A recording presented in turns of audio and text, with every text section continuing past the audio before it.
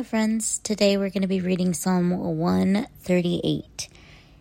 As always, before we begin, let us go ahead and pray over the word that we'll receive today.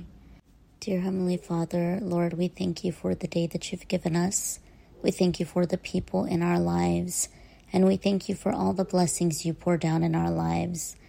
We pray, Lord, for your knowledge, wisdom, and understanding, to be able to grasp the word that we're about to receive, to put it to work into our own lives, and to be able to share this word with whoever needs to hear it. Help us, Lord, to bear the fruits of your Spirit in all that we do, and allow us to be a beacon of light for your love, kindness, grace, and mercy. Holy Spirit, be breathed into us today, and allow us to walk in your guidance in each and every step. Give us your discernment in all things, and help us to understand the truth behind today's message. In Jesus' name we pray. Amen. So Psalm 138 is titled Of David. I will praise you, Lord, with all my heart. Before the gods I will sing your praise. I will bow down towards your holy temple and will praise your name for your unfailing love and your faithfulness. For you have so exalted your solemn decree that it surpasses your fame. When I called, you answered me. You greatly emboldened me. May all the kings of the earth praise you, Lord, when they hear what you have decreed. May they sing of the ways of the Lord, for the glory of the Lord is great. Though the Lord is exalted, he looks kindly on the lowly. Though lofty, he sees them from afar. Though I walk in the midst of trouble, you preserve my life. You stretched out your hand against the anger of my foes. With your right hand you saved me. The Lord will vindicate me. Your love, Lord, endures forever. Do not abandon the works of your hands. So that is the end of Psalm 138.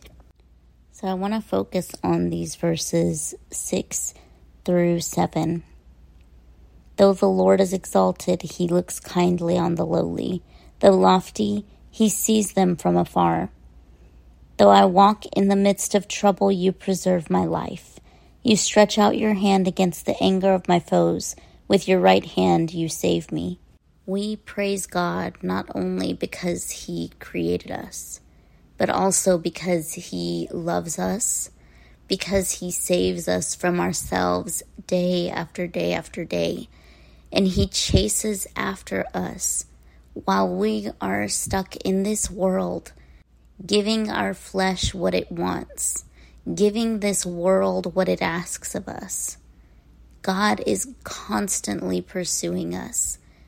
Every little thought that you have that says God loves you, or you need to go to church, or you need a good cleansing of your body because you feel like you're just too far gone. That is all God's work. Every little thing that leads you to believe that you need God is the work of God in your life. He's showing up each and every day, but you don't notice it until it gets so big and so loud that you have to listen. A lot like this train that keeps blowing its horn, God will continuously pursue you because he loves you that much that he does not want to see you in agony, in hell, where you're headed if you continue down the path that you're going. If you continue to give into this world and give into your flesh, and you don't pay any mind to God's laws and his manual, his guide to living a good life is right in front of us, but most of us have it up on a shelf collecting dust. I'm not going to lie, I was definitely one of those people to the point where I didn't even have a Bible. I had to buy myself a Bible because I didn't have one up until last year. And I thought that I had a really good relationship with God. I knew God loved me and I knew I loved him. But that's not all that it takes to be a good Christian. We have to deny our flesh. We have to pick up our cross. Instead of watching TV, Try to pick up your Bible and read His Word. Instead of listening to secular music, listen to praise. All of these things are so beautiful in God's eyes. So that is all the time that I have for today. I hope you guys enjoyed this message. I hope it reached whoever it needed to. And till next time.